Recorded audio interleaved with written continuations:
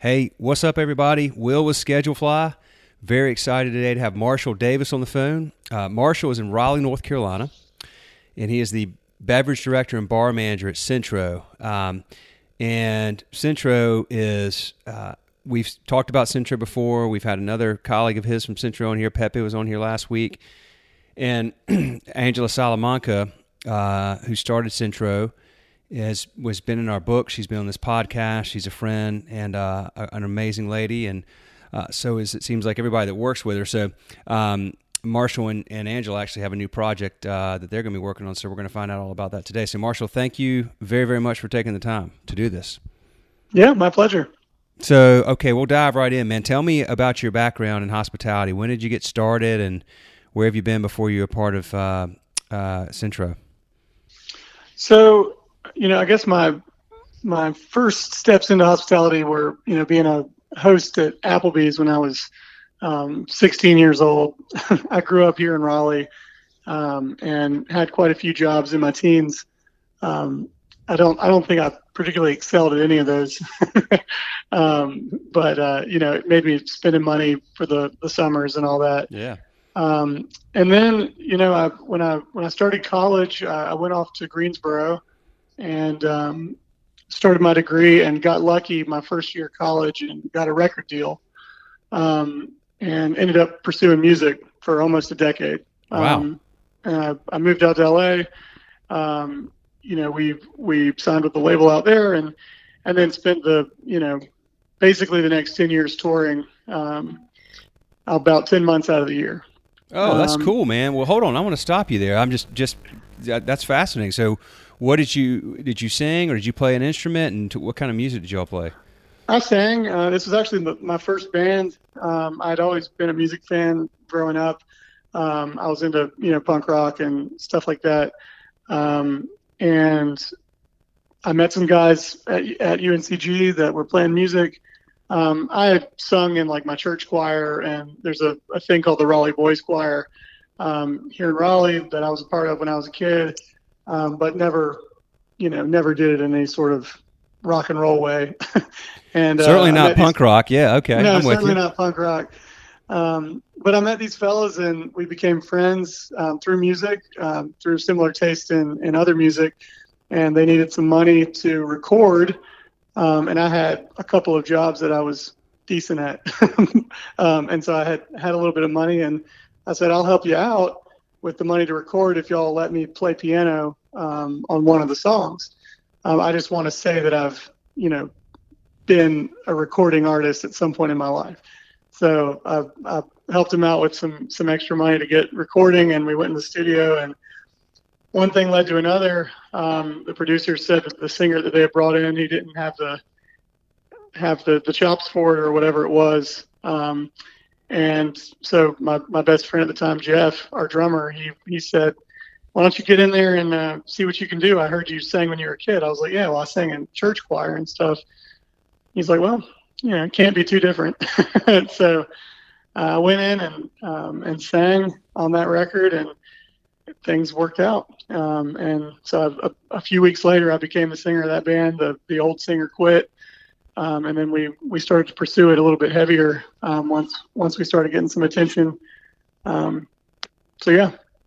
Wow. So you guys got a record deal. You moved to LA. You were doing it for 10 years. Dude, that's a very tiny percentage of people that have bands have that opportunity, man. So that's badass. Awesome. It was real fun. I mean, it definitely wasn't, my family wanted me to kind of run the straight path, and they'd always been supportive of my creative ventures. I'd always been into art. And, like I said, some music, but kind of in a different light.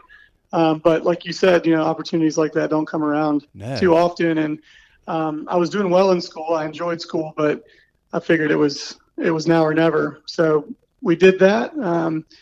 We had a few music videos, hit MTV before it was, no music on that channel. And we did some international touring, and, we were never superstars by any means, but I was able to see the world and have fun doing it for, just shy of a decade. So. Wow, that's really cool. Okay, so you did that.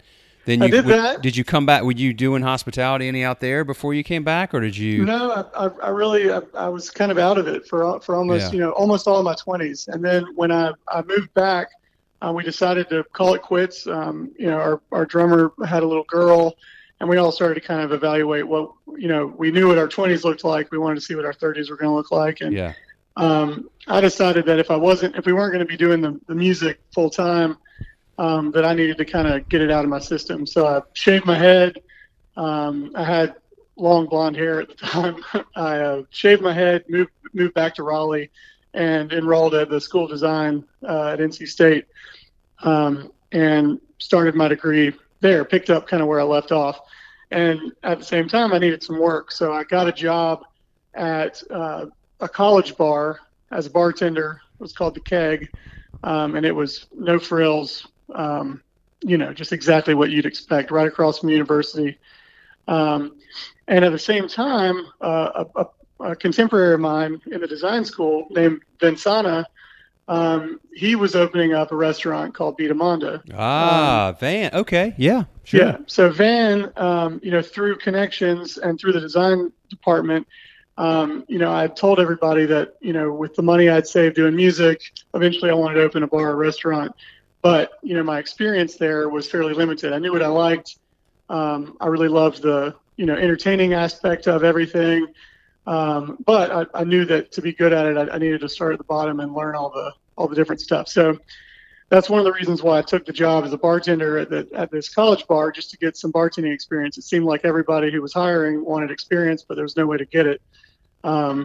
So I got the job there. Then I found out that Van was opening a restaurant. I reached out to him and asked him if I could be a line cook, just to cover my bases. And he found out about my story and put me in touch with his beverage coordinator, Jordan Hester. And Jordan said I'd be much better suited behind the bar than on the line. I was used to being around people and talking, and he said, that's half the battle behind the bar. So I took on that gig as well. I started at Vita Monda, so I was juggling. I was part of the opening staff there at Vita, and simultaneously I had been promoted at the college bar to manager. So I was running the college bar, and I was bartending over at Vita Monda. And it was under my stay at Vita that I really drank the Kool-Aid, for hospitality, and realized that this industry was something so much more than kind of what I had expected. I loved the culture there, and I loved, that Jordan was passionate about spirits.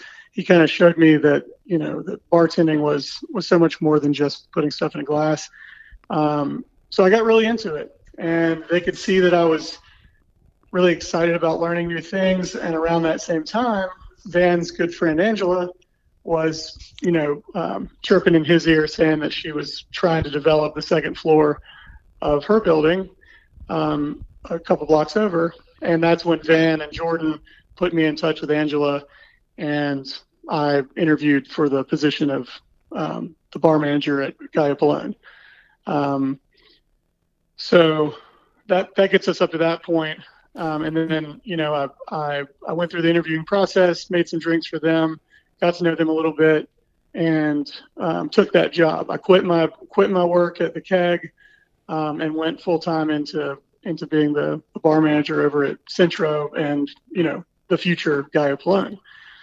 Let me stop you for a second, because Sure. This is okay, folks. So if you've been listening to the podcast, or you've read our books, or anything, you've probably heard Van and Angela and other people in Raleigh, and there's such a great. I just have to say, I'm never ceases to amaze me the type of people that are running independent restaurants there. So here, Van and Jordan took somebody who was a really important part of their team and openly went to somebody they knew, a friend that was looking for somebody, and said, "Hey, man, this guy would be great." So here, it's just that kind of hospitality and that kind of way of doing business is such a. I just admire it a lot. I really do. If you go to schedulefly.com, folks, and you look at on our homepage at the bottom, there's a video about Vita Monda and Van's story. He's an amazing guy. And anyway, that doesn't surprise me they did that, but it's just not something you hear about a lot, because honestly, finding and keeping good people is like one of the hardest things for restaurants to do. right now, and I'm sure it was, not that many years back then too. But they have a different way of approaching business and a different philosophy, and I just admire it a lot. So anyway, you're amongst great people, man. That's for sure. There's no doubt about that. Which I know that's you the know. Truth. Yeah. So that kind of got me in the door over at Centro. And right when the door had just closed behind me there, we got the news that Gallo Pelon was going to be postponed by a year and a half because of restrictions in the historic building that we were doing the renovation in and all this stuff. So here I am. I found myself quitting a pretty good paying salaried position over at this college bar. That was easy. It wasn't a difficult job. It was trying in that it was a different type of clientele, different type of service, all that stuff. But, I dropped that to do this new thing. And then we found out, oh no, the bar's not going to open for a year and a half. So I was faced with the decision to either go look for work elsewhere, or Angela offered me to become a host at Centro, making $9 an hour. And I just graduated college. I had, my living expenses had definitely increased, and quit the salary job. And I went from that to working as a host at Centro because I really believed in what she wanted to do with Gallo Pelon.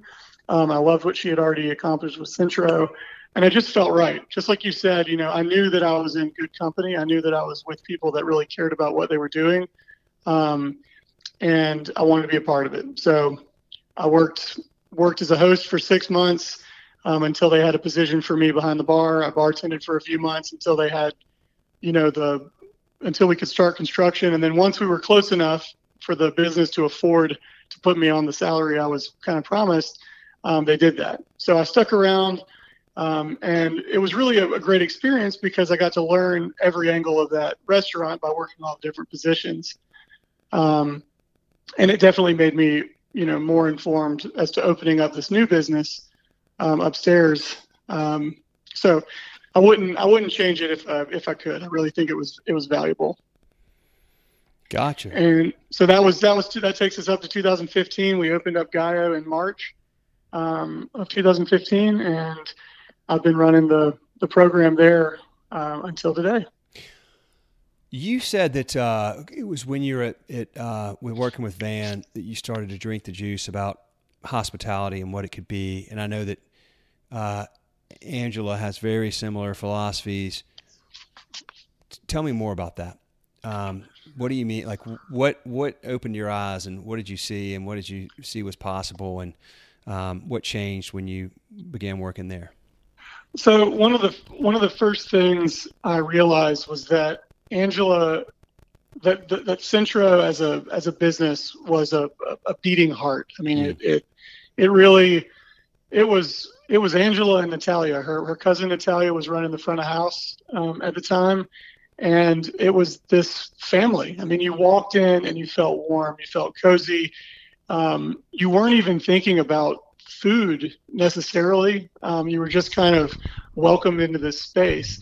And it was a different, Van and the crew over there, they have a similar, it's coming from a similar place, but it's still different, and the Latin American kind of sense of family in that building was both literal and, figurative, and they welcomed me in, and I just, I really loved it. And, so from coming from, I did a split major in college with design and business, and everything in business, was all about these numbers. It was about, minimizing your cost and maximizing profits. And so I'm coming in, guns blazing. I want to do right by this woman.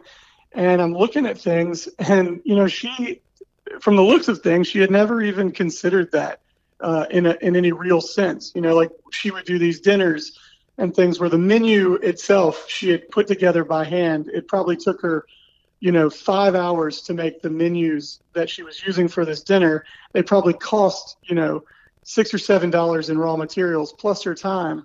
And the dinner was, a $40 ticket to come to the dinner. It was like, I was looking at this from the back end saying, like, how are you going to make money? Like you're putting all this time and energy into these things.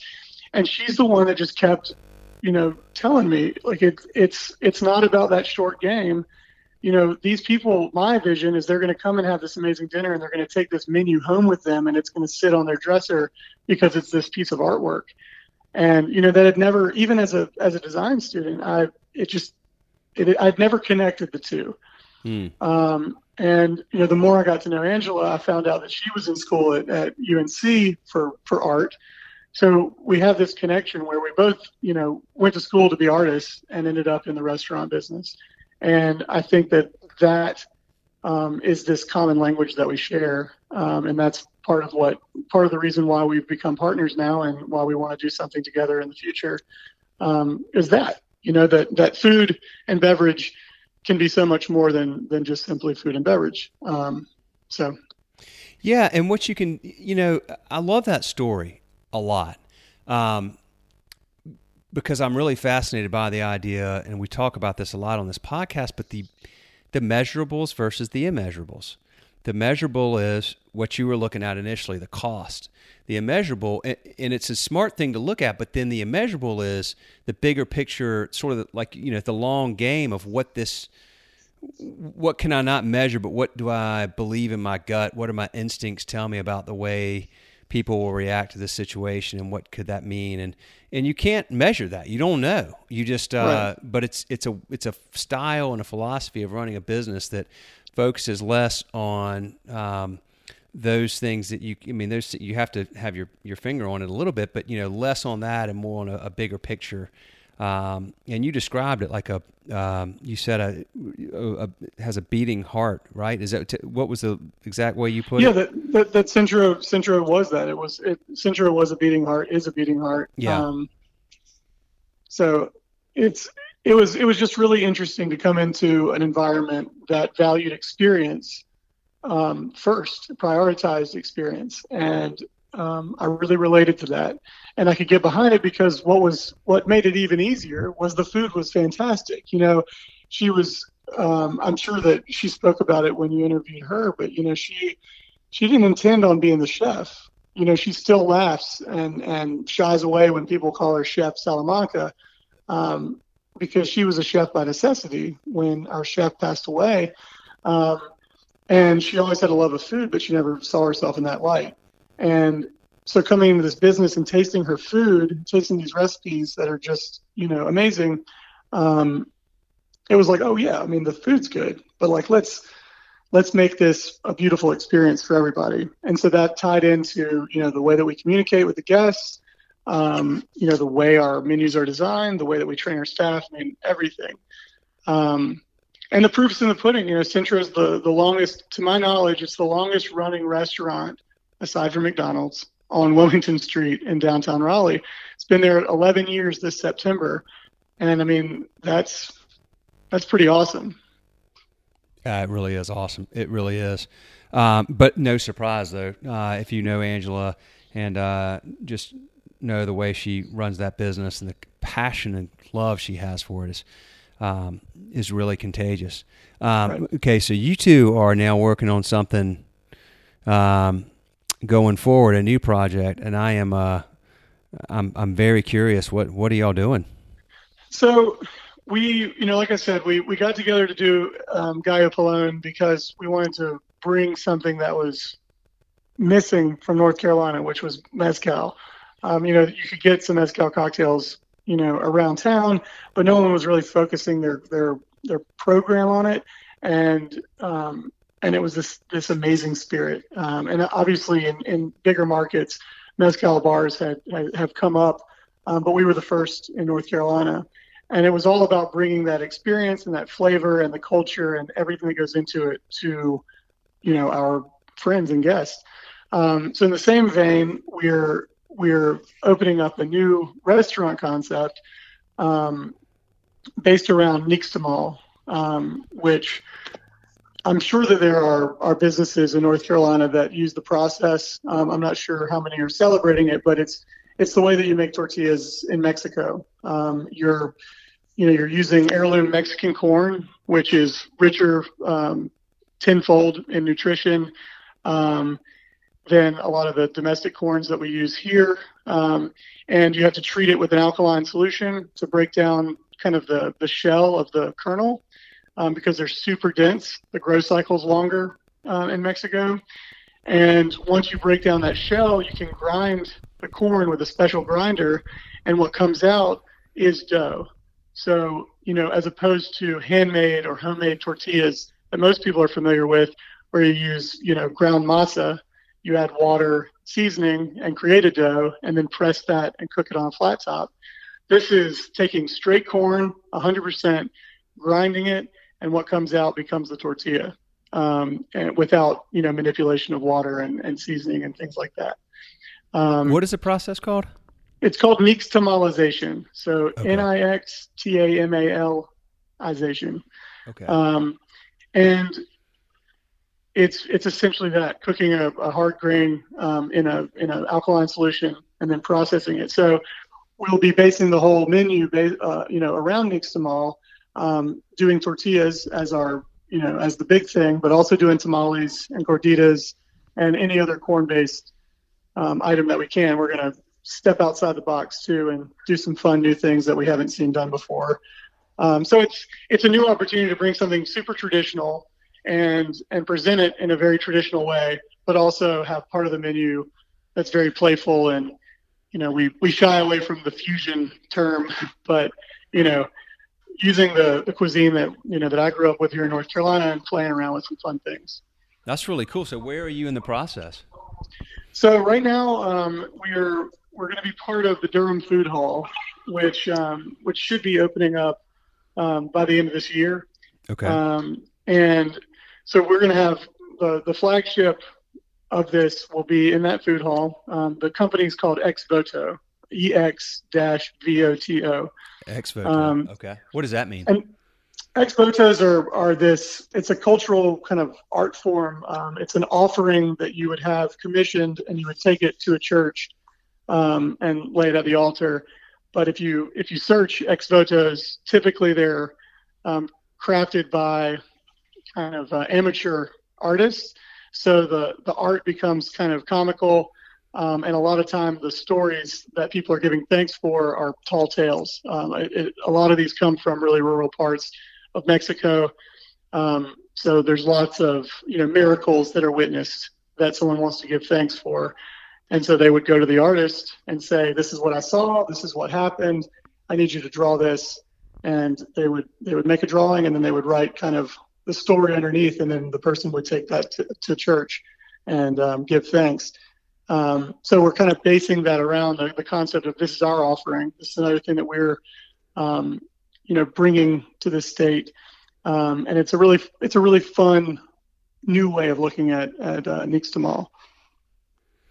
Wow, that's really cool. That's exciting. Yeah, so this will be happening at the food hall, and then the plan is to open up a production site here in Raleigh and start selling these tortillas wholesale. Getting them out into grocery stores, getting them into restaurants, possibly selling the nixtamalized corn to other restaurants if they want to manipulate it in different ways. But basically bringing that process in a bigger scale to North Carolina.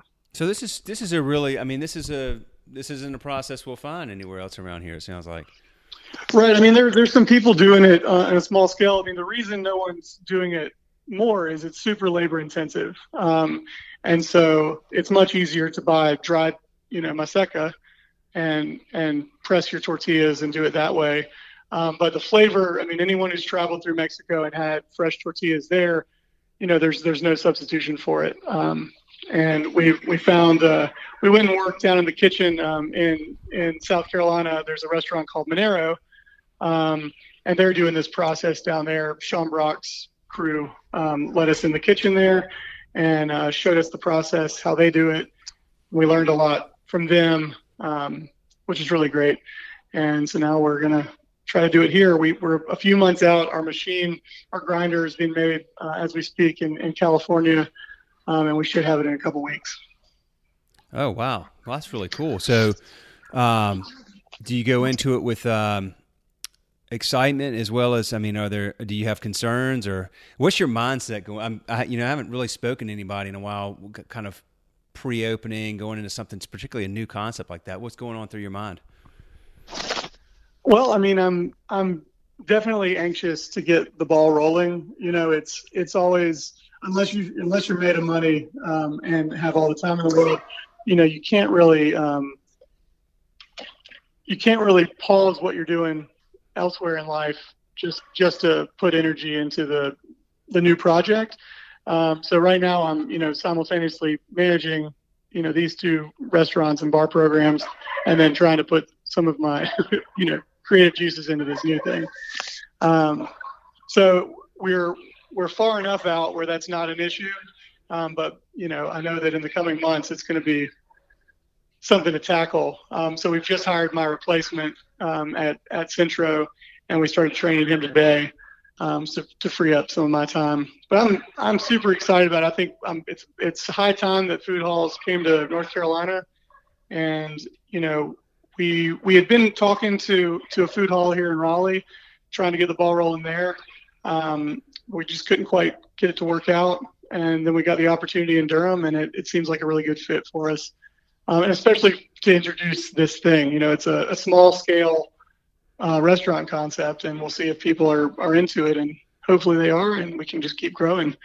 Definitely the long-term plan is to open up 3, 4, 5 of these in North Carolina in the coming years.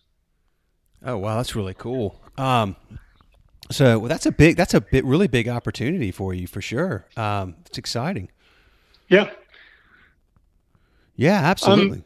Go ahead. I think Angela and I knew that we have really enjoyed working with each other over the past few years. And, it was getting to be the time where I was ready to start my own thing. And about the same time, Angela was getting the itch for her next thing. And, we were kind of going about it quietly in different directions. We hadn't really spoken too much about it, but we were just brainstorming, and we casually had a conversation about what we were thinking about doing next. And it was almost exactly the same idea. And we said, well, shoot, why do this two different ways? Why not team up and do this together? And it just, I couldn't imagine a better person to be in business with, and it should be really fun. What let me ask you this. And you've touched on this a little bit, but what is the biggest thing you've learned from Angela? Oh man. Let me think. The biggest thing I've learned from her, I think she's taught me a lot about being a strong leader. And it's a thing that I strive for all the time. She leads from her heart, and she takes care of her people first and foremost. I mean, if you need anything, she's going to make sure that you have it, and she'll find a way.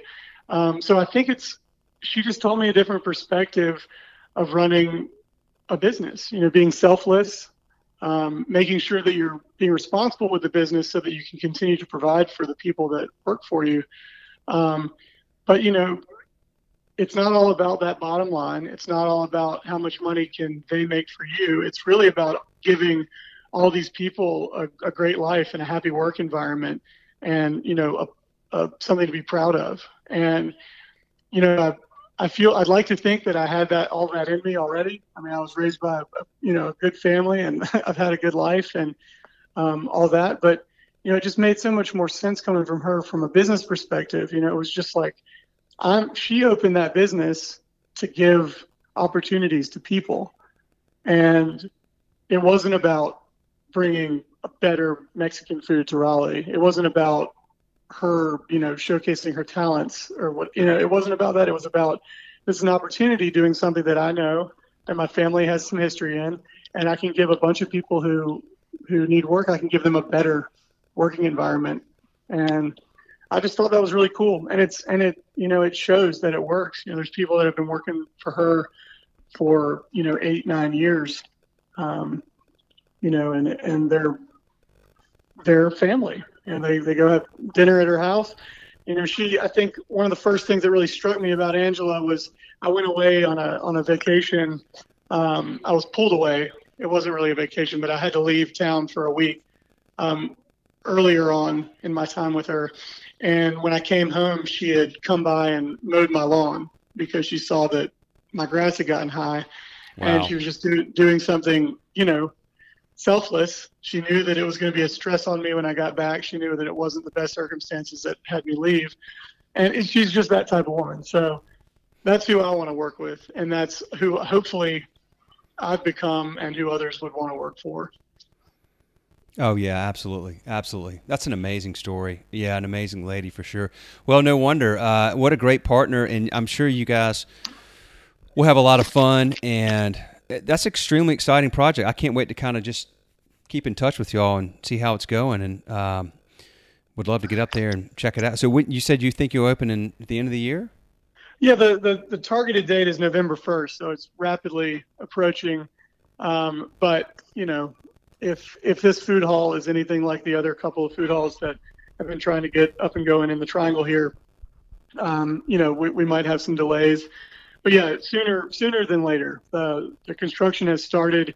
It's in the Liberty Building, right across from the Farmers Market.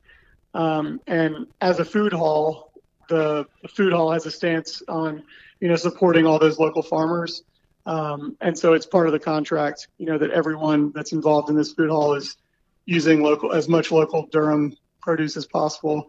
So I'm excited about that, and excited to get pressing. Absolutely. What an exciting time for sure. And congratulations, Marshall, and best of luck to you and Angela. You've got a wonderful organization that you're a part of, and I know you are busy, especially with all that going on, so I want to respect your time, but I really appreciate you taking the time to do this, and you have a really cool story, and just know you guys will be successful, but I know there's no guarantees, but y'all just keep doing what you're doing, and things will work out great, and I'm really excited for you and wish you all the best. Thank you so much. Yeah, absolutely. Okay, well, cool. Well, listen, we'll let you roll. We'll talk again soon. Y'all get after it, and thanks a lot, and I'll let you know when I'm heading that way. Okay, sounds good. I'll talk to you later. All right, take care, Marshall. Bye-bye. Bye.